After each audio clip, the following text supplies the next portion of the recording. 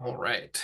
So with Jesus Christ Advocate, it was the first one that I actually did out of this book because I kind of skipped the forward to one of the entries here. And it was interesting because I was like, is there going to be much here since there's only what, 1, 2, 3, 4, 5, 6, 7, 8 verses that go into this. And so preparing for our group, I was like, okay, can we really make an hour stretch out of 8 verses? And oh boy, this is such a fun word and a fun study and everything. And so I don't know, should we read a few of these entries here and kind of get our bearings, a feel for what we are looking at, and then kind of take that in the direction of opening it up for everyone to share their insights as they studied. So from the Bible here, we have 3 different verses, but I find the 1 John 2nd chapter verse 1 a very interesting one. It says, "My little children, these things write I unto you, that ye sin not. And if any man sin, we have an advocate with the Father, Jesus Christ the righteous." And it's interesting that that's the only one that actually uses the term advocate. The other ones use intercessor or to intercede. And then from the Book of Mormon, over here on this other side, 2 Nephi 2:9, "Wherefore he is the first fruits unto God, inasmuch as he shall make intercession for all the children of men. And they that believe in him shall be saved." And then kind of bouncing down to Doctrine and Covenants, that DNC 38:4 I think is a really interesting one. "I am the same which have taken the Zion of Enoch into mine own bosom. And verily I say, even as many as have believed in my name, for I am Christ, and in mine own name, by the virtue of the blood which I have spilled, have I pleaded before the Father for them." So what does it mean to you, having studied the word advocate?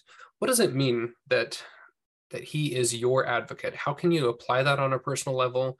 What kind of insights did you gain as you studied this? Just kind of opening it up for ideas and thoughts and insights.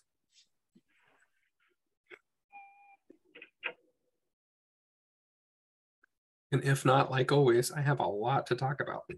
Well, I'm coming to learn from you because I was reading Exodus. Yep.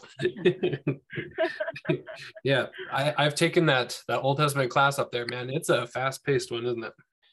Yeah, it is. It's a heavy Every time hitter. they say, "What would you change?" I'm like, yeah, slow this down. Like maybe make it 3 or 4 classes. Yeah.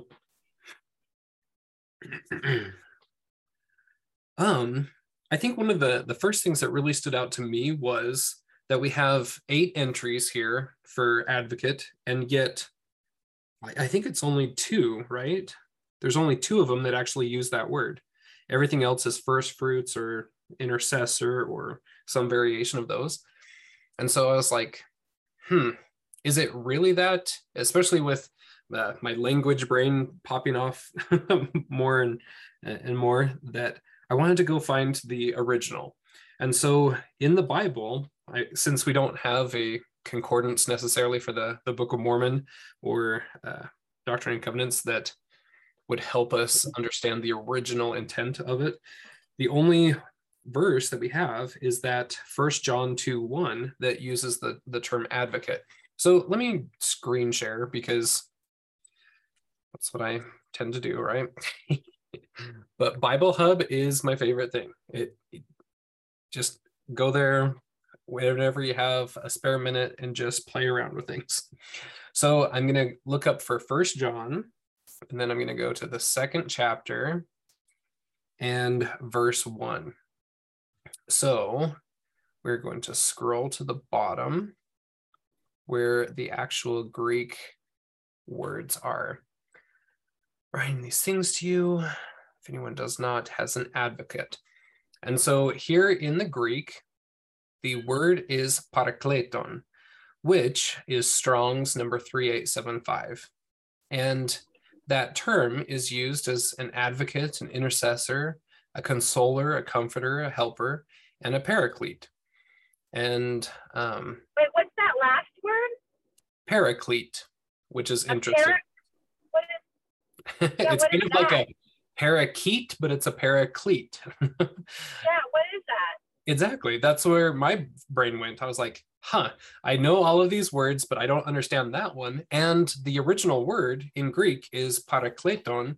So there's some sort of connection there that I really wanted to look up. So let's look up paraclete and see what the definition says. Paraclete is a noun in Christian theology, the Holy Spirit as an advocate or counselor. And I thought that was super interesting. And so one thing that I wanted to do was take us through Strong's 3875, because there's very interesting connections where this is used. Because if it's used more than once in the Bible, why isn't it listed here in the topical guide? Like, why isn't it put under there in that section? So we click on that, and it pops up that this version of that word is used 5 times in the Bible.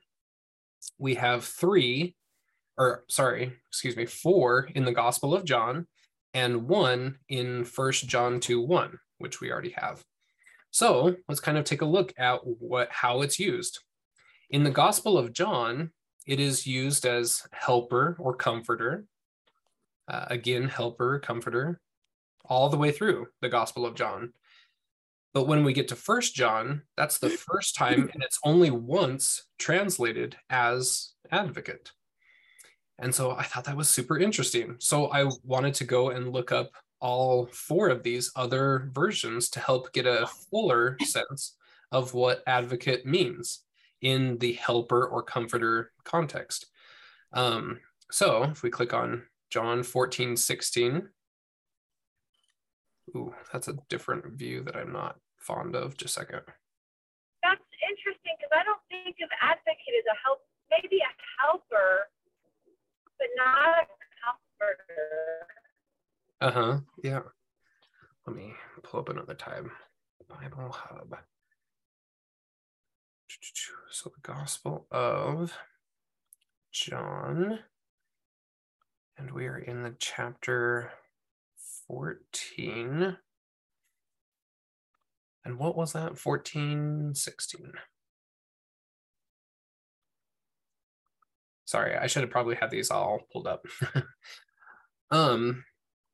So as we are looking through all these different kind of translations, many times it's just not in the King James, doesn't translate it that way very often.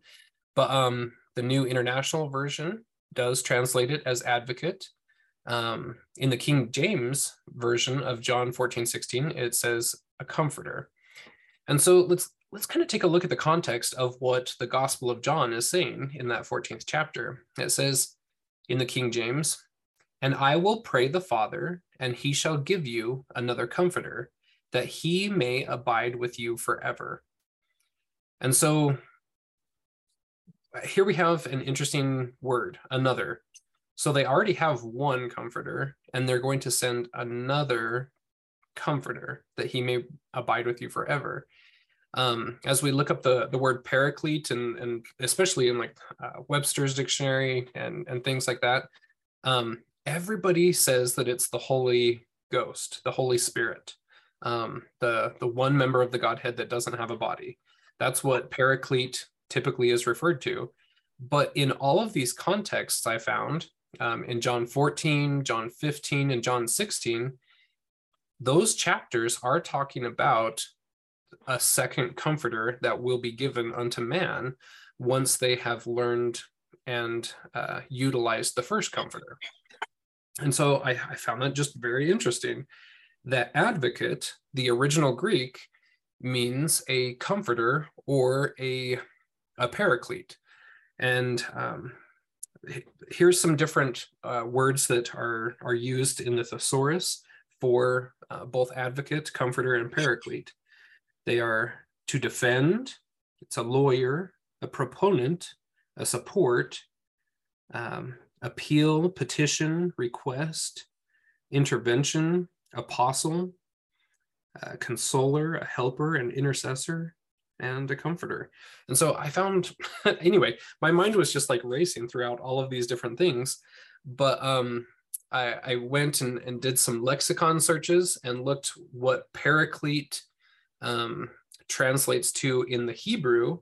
And also it yields kind of a search on second comforter type material, where it's not referring to the Holy Ghost, it's referring to specifically Christ as a second comforter that comes after the first one. I can't figure out how Alethea is not driving off the side off the road right now into the field. I'm just astounded at this. Yeah. Sorry, Cameron, do you like sleepwalk and do things in your sleep? Because I honestly don't know where you find time to do all this.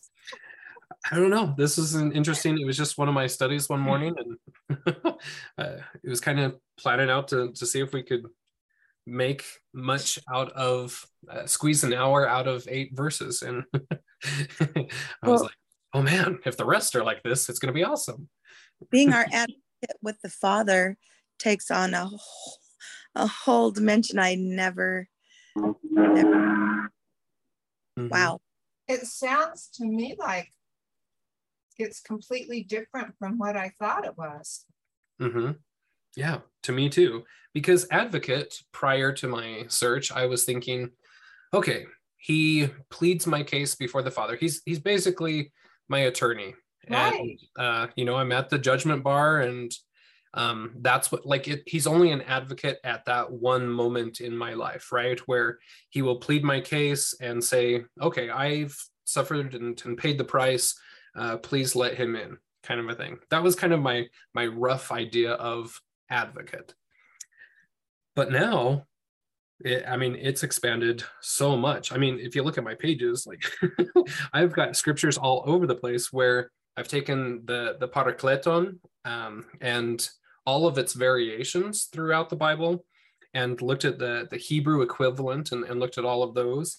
And there are some fascinating scriptures that helped me understand Second Comforter so much better, because I didn't understand it either, apparently, before this. I had kind of a rough, blurry idea of what that meant, but nothing like when you look up and put the effort into looking up these scriptures. It seems to me Oh, like word searches are so instrumental in opening things up. Mm-hmm. I've never experienced anything quite so fascinating, is understanding the roots of where this comes from. Yeah. Our scriptures, when I say this, I mean where our scriptures are coming from. It just amplifies the experience. Mm-hmm. Yeah. Understanding the So words. can you do me a favor? Can Yeah. you do me a favor, Cameron, and read that? Was it First John? Uh-huh. But in place of advocate, use second comforter. Yeah, for sure. Let me just a second. I'm gonna pull it up over here on the church's website just a second, so we can see all of the verses around it. But if you're going to do a deep dive on this, I would highly recommend going through the Gospel of John. So like one of the 4 Gospels. It's kind of confusing when you have John and then you have like 1 John, 2 John, 3 John. But if you go through the Gospel of John, chapters 14 through 16, and just pour over it, it changes things. But yeah, I'm just pulling up that 1 John reference here. 2:1. All right, so it says, "My little children, these things write I unto you, that ye sin not. And if any man sin, we have a comforter with the Father, Jesus Christ, the righteous." So this one is, pointing directly to Jesus Christ. It's not pointing towards the Holy Ghost, that many different commentaries say that paraclete points to. Oh, Paraclete, that's the Holy Ghost. But this one is saying, no, we have a Paraclete, we have an advocate, we have a comforter with the Father, and that is Jesus Christ. And continuing on, just kind of those verses here, and he is the propitiation for our sins, and not for ours only, but also for the sins of the whole world. And so, anyway,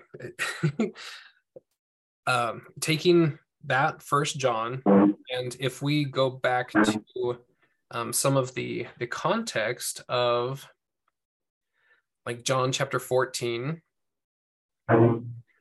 looking just at the chapter heading here. So Jesus speaks of many mansions. He says that he is the way, the truth, and the life, that to see him is to see the Father. He promises the first and second comforters, and which that's exactly what the original words tell us. And that was 14 that you just showed us? 14? Yeah, that was chapter 14. And then I'm going to read the chapter headings of 15 and 16 so we can kind of see where it's headed there. It says, Jesus is the vine, his disciples are the branches. He discourses on the perfect law of love, which, I mean, it's basically lectures on faith. Chapter 15 is. His servants have been chosen and ordained by him. The world hates and fights true religion. He promises the comforter, the spirit of truth. And so ask yourself, what is that chapter heading referring to? Is it referring to the Holy Ghost, or is it referring to the second comforter?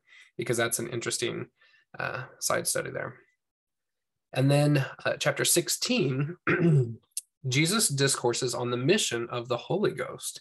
He tells of his death and resurrection and announces that he is the Son of God and says that he has overcome the world.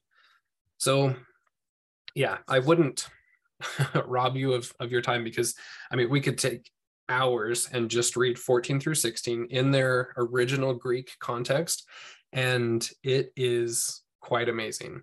So I highly recommend jumping on BibleHub.com and reading the Gospel of John, chapters 14 through 16, along with 1 John. That all of the chapters of 1 John really go hand in hand with those chapters there.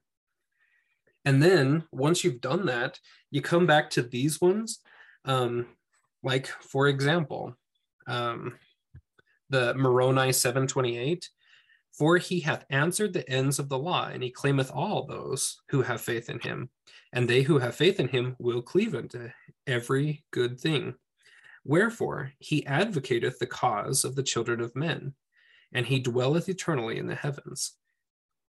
So it's not just some future event that he's going to be an advocate, at the judgment bar for us, but he is a continual advocate. And if we have faith in him, which we've learned a lot about faith, right? Lectures on faith and Jeffrey Beener's podcast there. If we have faith in him, we will cleave to every good thing. And all those good things come from John 14 through 16 there. And let's see, what was the other one? Oh, sorry, I feel like I'm just monopolizing everything. I just get excited. I'm like Get excited. like a little puppy. I can't contain myself. But in the workbook here, President Nelson's quote, I think, is so crucial to this understanding here. So let me read it real quick. It says, Jesus is our advocate with the Father. The word advocate, from in our English anyway, comes from Latin roots meaning voice for, or one who pleads for another. Other related terms are used in scripture, such as intercessor or mediator. From the Book of Mormon, we learn that this responsibility was foreseen before his birth. This mission was clearly evident in the compassionate intercessory prayer of Jesus. And here's where it gets interesting, where we've learned about faith and how faith works, right? President Nelson continues, picture him in your mind. Picture him kneeling in fervent supplication. Listen to his beautiful language of his prayer. Sense his feeling for his weighty responsibility as mediator. He is also known as the mediator of the New Testament or covenant. comprehending him as our advocate, intercessor, mediator, with the Father gives us assurance of his unequaled understanding, justice, and mercy. And so President Nelson is there inviting us to use the faith that we've been learning about through lectures and through the spiritual creation process. Take time to picture him interceding for you in your mind and listen in to what he's saying about you. It's a powerful exercise. Cameron, where did you find those words of President Nelson? Just in the workbook that we're using. It's right there on the bottom of page 20. You can tell I've been behind today. That was so beautiful. What popped into my mind about the continual advocate was how Jesus would kind of break apart from the Nephites when he appeared to them, and he would pray to the Father about them. Yeah. That was him advocating for these people that were his people. Yeah. That was really made it so so much more immediate. Mm-hmm. Yeah, I can only imagine what they felt and what we can That likewise words feel. could not. Most of the time, it was words cannot. You can't speak these words. These were words that were beyond mortal ability to speak, and probably only be able to comprehend in your heart. Yeah. Anyway, I don't know. I mean, we could spend forever on it, but what ideas, what thoughts, what things, other things came to your guys' mind as you read through these scriptures, or what new questions do you have?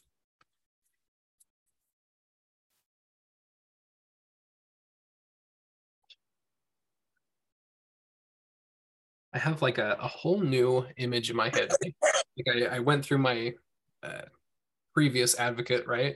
And now I'm like, oh, it's totally different now. And it's so, it fundamentally changed my prayers even since then, of him comforting me through prayer and comforting and advocating in those quiet moments of supplication and things. I don't know. It's amazing how we can grow in our understandings over time with just simple little light switches that we can turn on, right?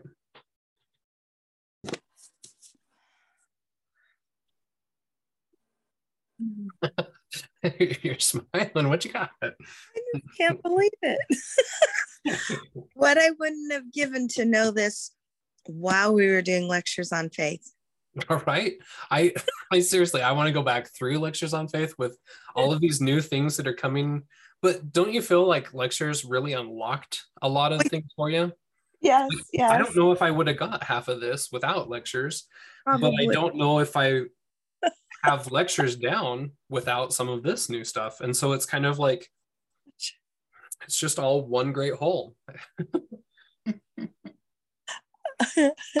I'm just, yeah. I'm giddy. Anybody?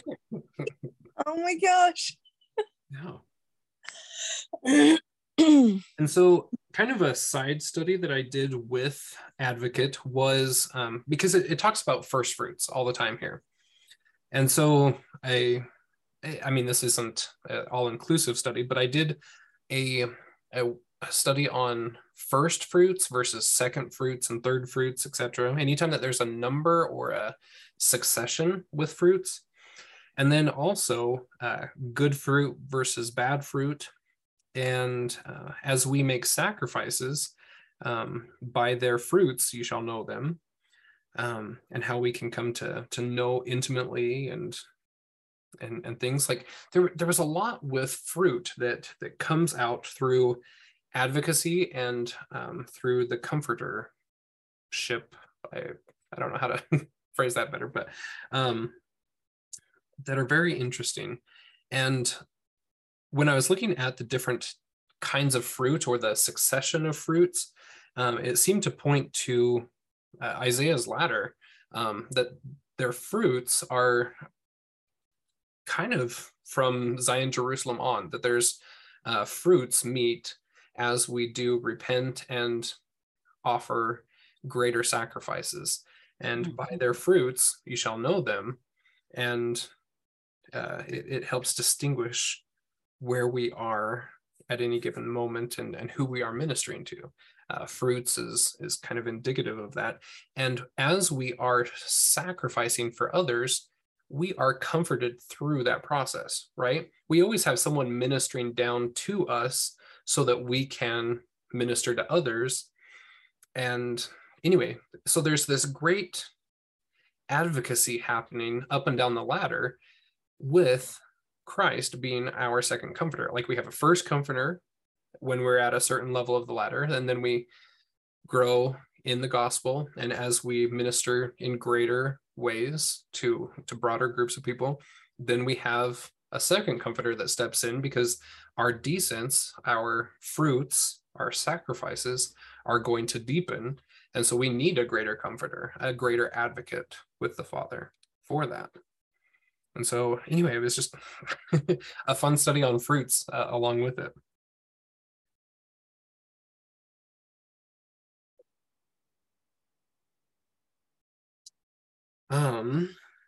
So do you think that seeing the Father is I want to say reward, but a fruit of having passed what would you say, our last test? Or do you think he would be part of the comforting to help us through that last test? Or neither or both? I don't know if you can have both, but because like with School of the Prophets, for example, right?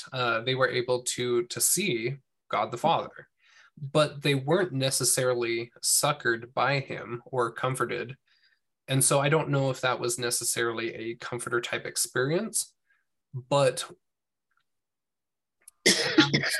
as we do grow in the gospel, like looking at the levels of the ladder, right? And at the top is Jehovah, who does pay the price for all of our sins. He atones for all of mankind, who was his comforter. And various things on that. But we hear that Adam was in the garden with him, succoring him, right? And we also know that Elohim was, or Father, does it say Elohim in the scriptures? Eloi. Anyway, but he withdraws for a time, that there's kind of a need for the descent, but yet he comes and does succor him there on the cross and through the resurrection. So I don't know, that's an interesting thought that I hadn't really went down that avenue before. But I think that we are given glimpses or, recognitions that we're heading in the right direction with our calling and election made sure and everything. But I don't necessarily know if we are comforted by that far up until we are meriting or producing that type of fruit that merits that type of. Exactly what I was wondering, if it's yeah. I tend to think, oh, Darlene, but well, we've learned that we do receive the third comforter at some point. Do we know when that is? But anyway, that is Heavenly Father and Heavenly Mother together. But I don't think we've learned at what point that is, and maybe it's different for different people too. I don't know, but I would think everything else has such a organized thing. I would think that that's probably organized as well, but I don't know. Yeah.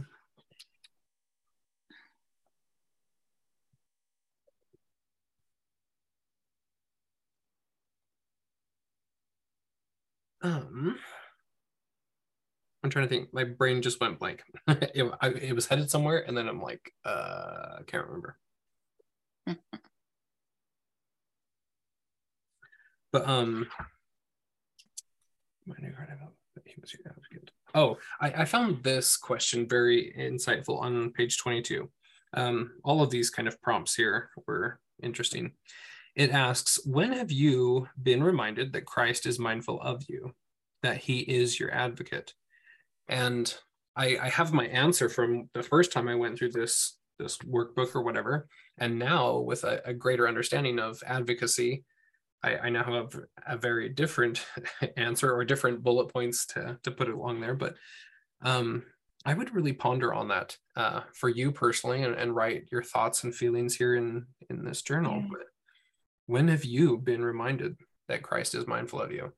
As we do have the first comforter with baptism, and as we strive for perfection in that first comforter, that is a gift of it, to testify of Christ and remind us that he is mindful of us. We kind of get glimpses of him beforehand, but as we do mete out fruit worthy of repentance, that we have greater reminders of Christ's mindfulness of us. And isn't mindful an interesting word? Because every time now, after Jeffrey Beener's podcast, mindfulness being equated with faith, that it's a meditation, that Christ is mindful of you, that you're constantly before him in his mind. He is constantly creating you spiritually, and we likewise can reciprocate that. And meditation, it creates, because we create with our thoughts. Mm-hmm. We're creating our reality. We're literally influencing our DNA, our cells. We're sending them signals through our thoughts. Every time we think something, it creates something. So if he's meditating upon us and continuing to create, we really, and what I'm getting from what you said is that we really are creating and co-creating with the Lord and Savior Jesus Christ. And I think as all of us are taking our steps forward, we're becoming even more empowered and more able to comprehend what that means to us personally. Mm-hmm. And yeah, I love and that. the fact that we create spiritually before we do physically, I think that's a big part of it as well. Right, that's where it starts in the mind, and then it manifests in the flesh. It creates. Mm-hmm. Yeah. It's so fascinating. It is. And so those next few questions, I find I'm understanding them on very different levels than my original study of it. But have you ever been an advocate for someone that needed help? Because I have a few different references listed here that I had to really pull back in my brain. I'm like, I don't think so. But I finally found a couple. But Well, yeah, with greater meaning, then it helps. As we act as proxy saviors, are we not advocating for them? Mm-hmm. And on deeper levels as we understand more, right? And so the follow-up questions to those was, how did it make you feel? How do you think it made them feel? What does it mean that Jesus is an advocate for you? And so, he doesn't, like, Christ doesn't want to just advocate for us and pay all the price and just receive compliments back, like, oh, thank you for that. But he wants us to actually experience it with him in degrees, right? We start out on small levels of helping other people, and that, I mean, it's the whole law, right? Love God and then love your fellow men, serve them, minister to them. And then as we are growing in our advocacy or comfortership towards others, we likewise will be comforted from higher up on the ladder, and even from our first and second comforters at appropriate times. and we will be given greater stewardships or promptings or spheres of influence with which to advocate for others. And we grow in that that process. He wants us to experience how joyous it feels to advocate for others. Yes, there is suffering involved. I mean, that's the whole process. It's never convenient to minister. It's always going to be at odd hours or very inconvenient times and things. But he went into the garden to do it. And that's for a reason, though, I think, and because he brought up about the sacrifices, the different fruits at different levels, you know, that's how the sacrifice works as well. So, goodness sakes. Yeah. Boy, a year ago, my mind didn't go like this. It was stuck down in there like, oh my goodness. Everything starts to make sense and all of the different dots start to connect. Isn't it interesting? And that what you just said too, Cameron, about him wanting us to experience, he's teaching us how to be like him. Mm-hmm. He is really teaching us what it means to become like him. And think about how good it feels when instead of judging somebody, you're merciful. Your whole heart just expands with light. You feel so good. Yeah. So this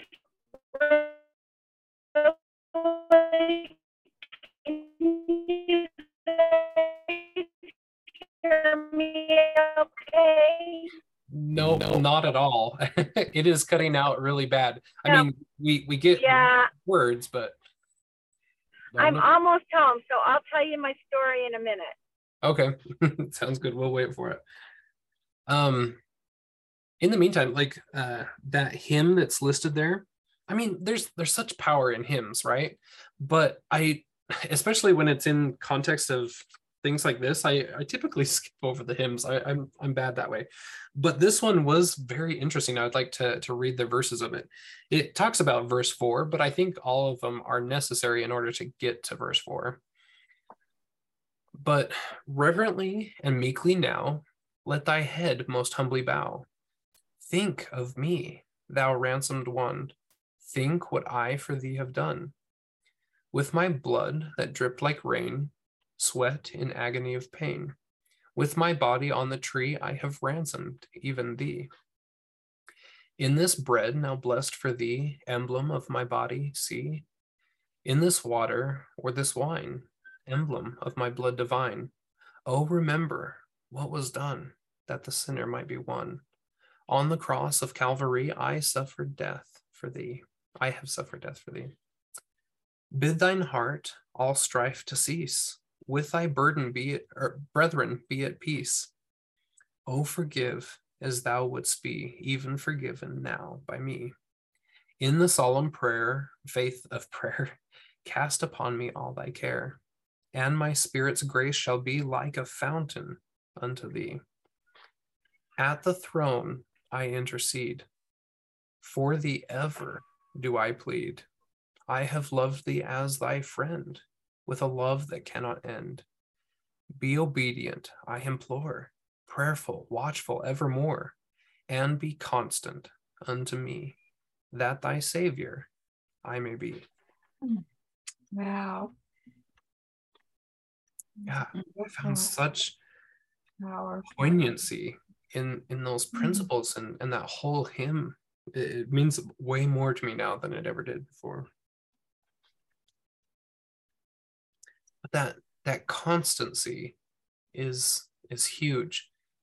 That in order to be comforted, there has to be a level of constancy in our own lives,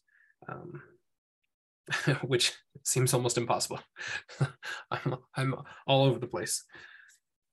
Yeah, and a level of discomfort on our part,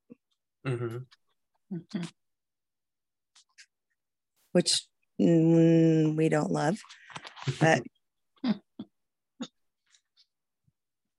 I've been my mind just keeps going to the thought about the meditation, meditating upon us, it just keeps going back to that. And I think that even if we carve out moments of our day where we can take like a little fast from the world and just sit with him and just be, that scripture that says, be still, and just sit with him. Just maybe if it's just a few times, special times during the day to take a complete sensory break and a fast and just be there with him.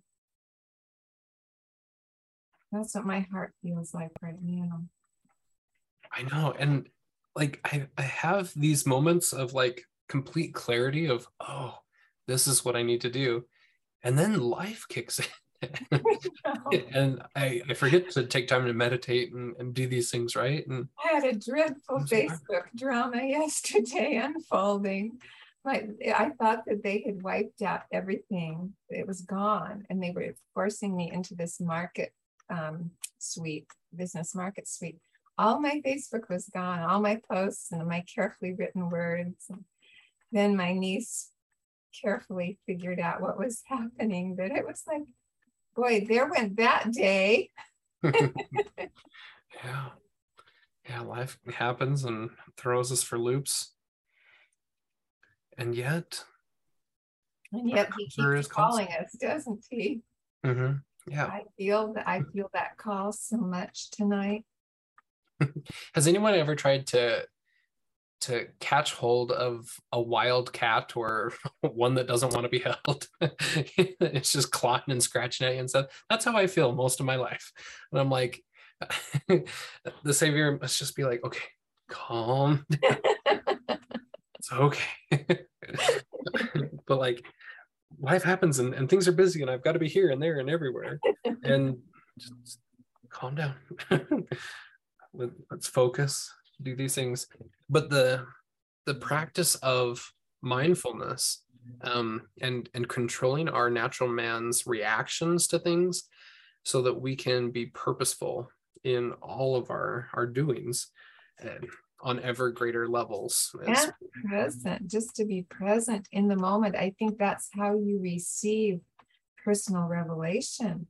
Because every time I've ever heard, there's certain times that I just have like an impression, but there's been times where I've actually heard a voice, but it's always been because I've been making space for that to happen. And this is just something I want to share that happened that shows you how easy it is to take, to kind of miss the mark. So it was 2 days ago, I thought, oh, I'm going to call my mother's old friend, and she's my friend. She's in her 90s and she's just recently been widowed. And I thought, it's just time. It's been a long time since I've called her and I need to check in with her. So trying to be more spirit-led, I inquired of the spirit, is this a good time for me to call June? And it was no. And I thought, no, don't call a widow. So I asked again and it was no. And I thought, okay. So then I sat down at the computer and something else came to me to do. And it opened up an avenue for me to meet somebody that I would never, ever, ever have met online and to have this really amazing experience. And then afterwards I inquired, and yes, I could call the widow. So I did. And she said, I want you to come and take me to the art museum and blah, blah, blah, blah. So she was taken care of, but it was just that subtle timing, which was that was a teaching moment for me, that you just can't be careful enough, just really trying to be present in the moment to hear what those instructions might be. Thank you for the Sisal slow down. Elle, thank you. That is one of my favorites. I love that song. I love it too. I can't say that I've ever heard it. I was like, I don't know. You will love it. You will. Oh, you'll love it. I think you will love it. It's exquisite, just perfection, musical perfection.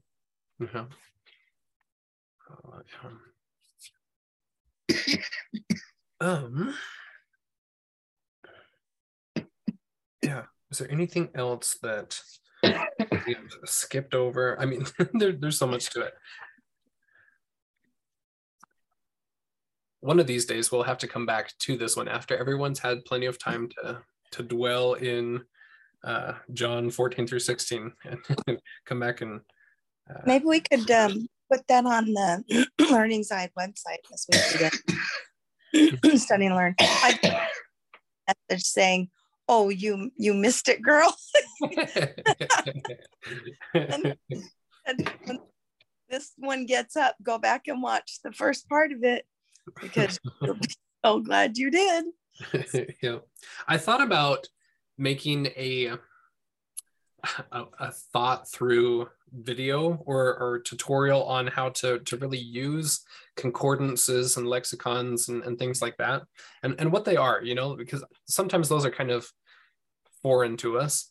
But making an instructional video on that, but with advocate in mind, having the advocate and really branch out and what those are and stuff, because I don't know, even when I get like too excited on here and stuff, I'm leaving out things that I know, but if I can get a bullet point thing and create a presentation, have more more thought into it. But yeah, I think sometimes the way you organize your thoughts is through what you do, because your stuff is it's really organized. Like I listened to some of your stuff on the chiasmus. It's just really nice the way you can really thoroughly dive into something. So yeah, do that. Yeah. One of these days I want to remake those videos too, because I've got a lot more experience under my belt from those. But yeah, I like taking time to go slow and make a thing more complete or whatever, because on book clubs my brain's just going everywhere. So did I miss some good stuff at the beginning? I wasn't home and I came home. I thought, oh, I'm going to hop on late. It's like I didn't get home in time. Yeah. So we just kind of like a recap of, I found it interesting in my study of Advocate that we sit down with these 8 verses that are in the topical guide, and there's only a couple of them that actually use the word advocate. Otherwise, they use like an intercessor or first fruits or, different variations, but very rarely the actual word that we're applying it to. And so I looked at that 1 John 2:1, and I took everybody through BibleHub.com and to look at the original Greek word, which is parakletos. And what parakletos is and how it's used is kind of different than, not different than advocate, but it's translated more often as comforter rather than advocate. And so taking a kind of a word study through the Gospel of John, chapter 14 through 16. And anyway, it's pretty fun. it was some very aha moments, but that advocate is basically meaning second comforter, and using those two and kind of playing off of each other, it helps amplify what second comforter means, and it also in turn helps understand what advocate really means and things. So yeah, when this comes back up, you'll have to watch it, but I do plan on making that video sometime, lining it out a lot more coherent. Oh, nice. I'm just way behind because I didn't get the second section that was so huge, and then it was we had late and Sunday and now, and it's like I'm just obeying. I know I'm putting you through your paces this week. I know. Oh my gosh, and I've just gotten interested in other books, so I'm like, oh my goodness, and just studying the Come Follow Me and our Relief Society lesson, and it's like, okay, I got to make time for all of it, but it's like, oh, when? I totally understand. I don't know why, but for some reason, because the last section was so big, I thought we were going to be continuing to talk about it. Yeah. So I'm like, kind of lagging behind a little bit. Yeah. So I'm thinking I might just jump to the next one and then go back for those two that I didn't really get done. Mhm. And so I can, stay up on time. Yeah, most of these are smaller ones. I mean, not all of them, but they're not going to be as heavy workloads as last week's. That was a crazy one. That was a journey. So I was getting another mental image too, as we spoke about as you reintroduced the word advocate. I think most of us have probably read the book Visions of Glory. And there's that part where the apostle is praying for him. And he has that vision of that occurring, and he's concerned that he's causing the apostle to be so concerned that he's actually praying for him. And I think that would be a earthly example of how we could emulate that and learn how to grow into that savior-like quality. Yeah, I love that. Sounds like a perfect example. As we take a look throughout Isaiah's ladder and things, chapter 6 of Isaiah Decoded is basically that, and amplified, kind of the how-to manual for it. But yeah, looking at Visions of Glory when Maxwell is praying on Spencer's behalf. Yes.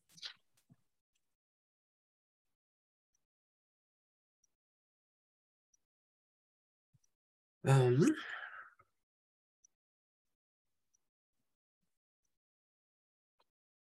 see. Yeah, I think that's all I've got anyway. Do you want me to share my story, or do you want me to wait until another time? Because we're not really on that topic anymore. Yeah, go ahead and share it. So we were talking about not judging, ministering, that kind of stuff, right? Mm-hmm. I went to the temple this morning. I went and did initiatories, and then I went and stopped in the celestial room. And I've started carrying a little notebook and pen, and I sit down with the scriptures. And I usually know what I'm going to look up and what I want answers to. So I'm sitting there and I'm reading and I'm writing. And when I walk in, of course, there's people there already from the endowment session. And I'm sitting in a chair facing this way, and there's a couch this way. So people are facing my right shoulder. And I know that there's people over there. I just sit down, I'm doing my own stuff. Well, then this man gets up from the couch and he comes over to me and says, "My, don't you have beautiful long hair?" Have you ever seen men? Now, of course, he had a hat on, so I couldn't tell, who are pretty much bald, but they can still grow a little bit of hair. And the ponytail is about half that size. I can grow hair, right? So he had one of those, and it was flipped over his shoulder like this. So it was all on the side. And it was teal. This was an older guy. And that's the first thing I see. And then I look up at him, and he has his eyebrows drawn on like I would draw my eyebrows on. I'm thinking there was more makeup on, but I'm not really sure because I didn't want to stare. And I said, "Oh, thank you." And it was just such a shock, and I didn't want to make a scene. And he had on pants, and then he turned to leave. And I just was kind of stunned for a second. And then I thought, he has a temple recommend, so good for him. Mm-hmm.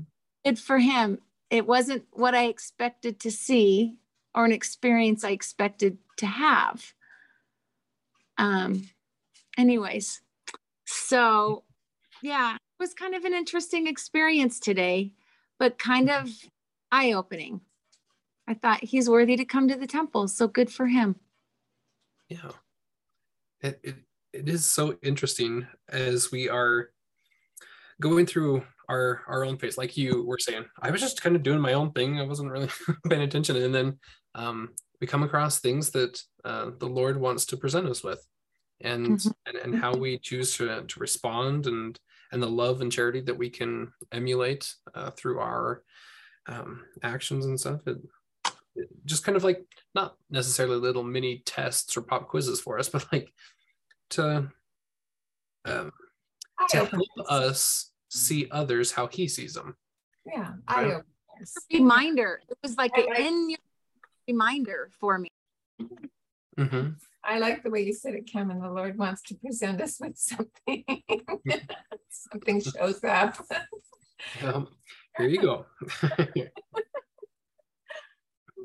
But yeah, the other day, I mean, not that I'm jumping on this bandwagon, totally off topic, but actually, I think I might have shared this in the other group. But anyway, just an experience with somebody that was like total, their appearance was very interesting, and I just had such love flowing out of me towards them, and that I just wasn't expecting that. Like normally, because like you said, I don't want to like stare or anything, I don't want to make things awkward or anything, but at the same time, I was looking past all of that, out beyond this facade that they have created to present themselves, and I was seeing the actual person and their potential and how God loves them and stuff, and it's just such an interesting experience. Mine was in a pizza parlor, not a celestial room, but it's just interesting how the more that I'm trying to break down my barriers and things and preconceptions, and just try like an actual mindfulness to like love others wherever they're at, and just try to experience God's love for them and stuff, and he gives that so freely. Anyway, but I don't know, it's just interesting experiences like that, and they're ever more present in today's age, isn't it? Well, you're doing what you're supposed to do, isn't it? Isn't it in Mosiah that says pray with all the energy of your heart to be filled with God's love, and to see people like God sees them, to see past their mortal to their soul or what they can be. Yeah, I mean, that's what we're supposed to do, but how many of us really try that? We all have our own issues that we put up. Yeah, I mean, you said you're experiencing things. I always think life is a mirror, of what we're supposed to, the lessons we're supposed to learn. So it mirrors it back so we can see what we need to learn sometimes. Yeah. I think, yeah, it's interesting because you get things put in your face. It's like, well, let's see how you handle this. Yeah. And kind of seeing that over time and how it all works. But along the lines of advocacy and comforter and things, like what a spiritual gift that is. We have our standard list of spiritual gifts, right? We have Doctrine and Covenants, we have it in the Bible, and we have a couple conference talks that expands that list. But there's so many spiritual gifts for which we can be looking to obtain, looking how to use them and how they work and play with them. And I can't remember if I said this on Megan's podcast or not, but I don't think I did. I was going to.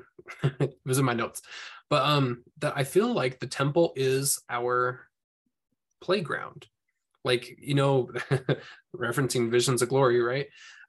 Where he's in his premortal room and with his spiritual chest of gifts and tools and things.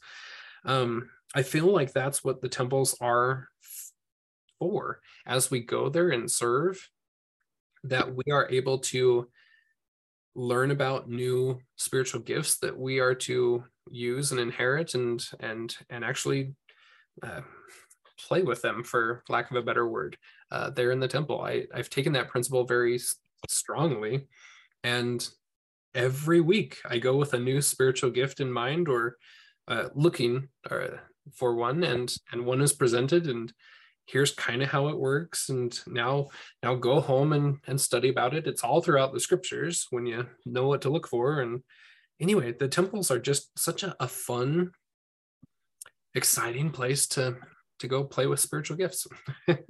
It sounds kind of weird, but I found that principle to be very true. I like your word, Cameron, inherit. Since Christ is our Father, we can inherit. A little different than more life here, but still, I think you're spot on. Mm-hmm. Do you guys see Lisa's email address in the chat? Because I have nothing in the chat. Oh, yeah, I did send it. I know I saw you send it, but I'll send it again. Maybe it's because you were driving or something. That yeah, I saw it show up when I was driving, but I got nothing there now. I'll send it now and you tell me if you see it. I haven't sent it yet. I'm just typing it. Yeah, that was an interesting lesson to learn in the temple today, and just a reminder, like, of what President Nelson's been telling us about unity and love and not judging. And anyway, yeah. And what an interesting place to be taught that. Mm-hmm. That's the place to be taught it. Well, but what an interesting place to be taught it that way. Mm-hmm. Yeah, is maybe the better way to say it. So yeah. Well, anything else on advocacy or anything like that before we kind of transition into Come Follow Me? I was just going to, in our intermission, potty break, whatever, play the second half of that YouTube video that I was sharing yesterday, just to kind of get us thinking, switching gears into the Jeremiah and Lamentations there and stuff. But let me stop the recording and I'll start it back up again. Hey, we gotta move.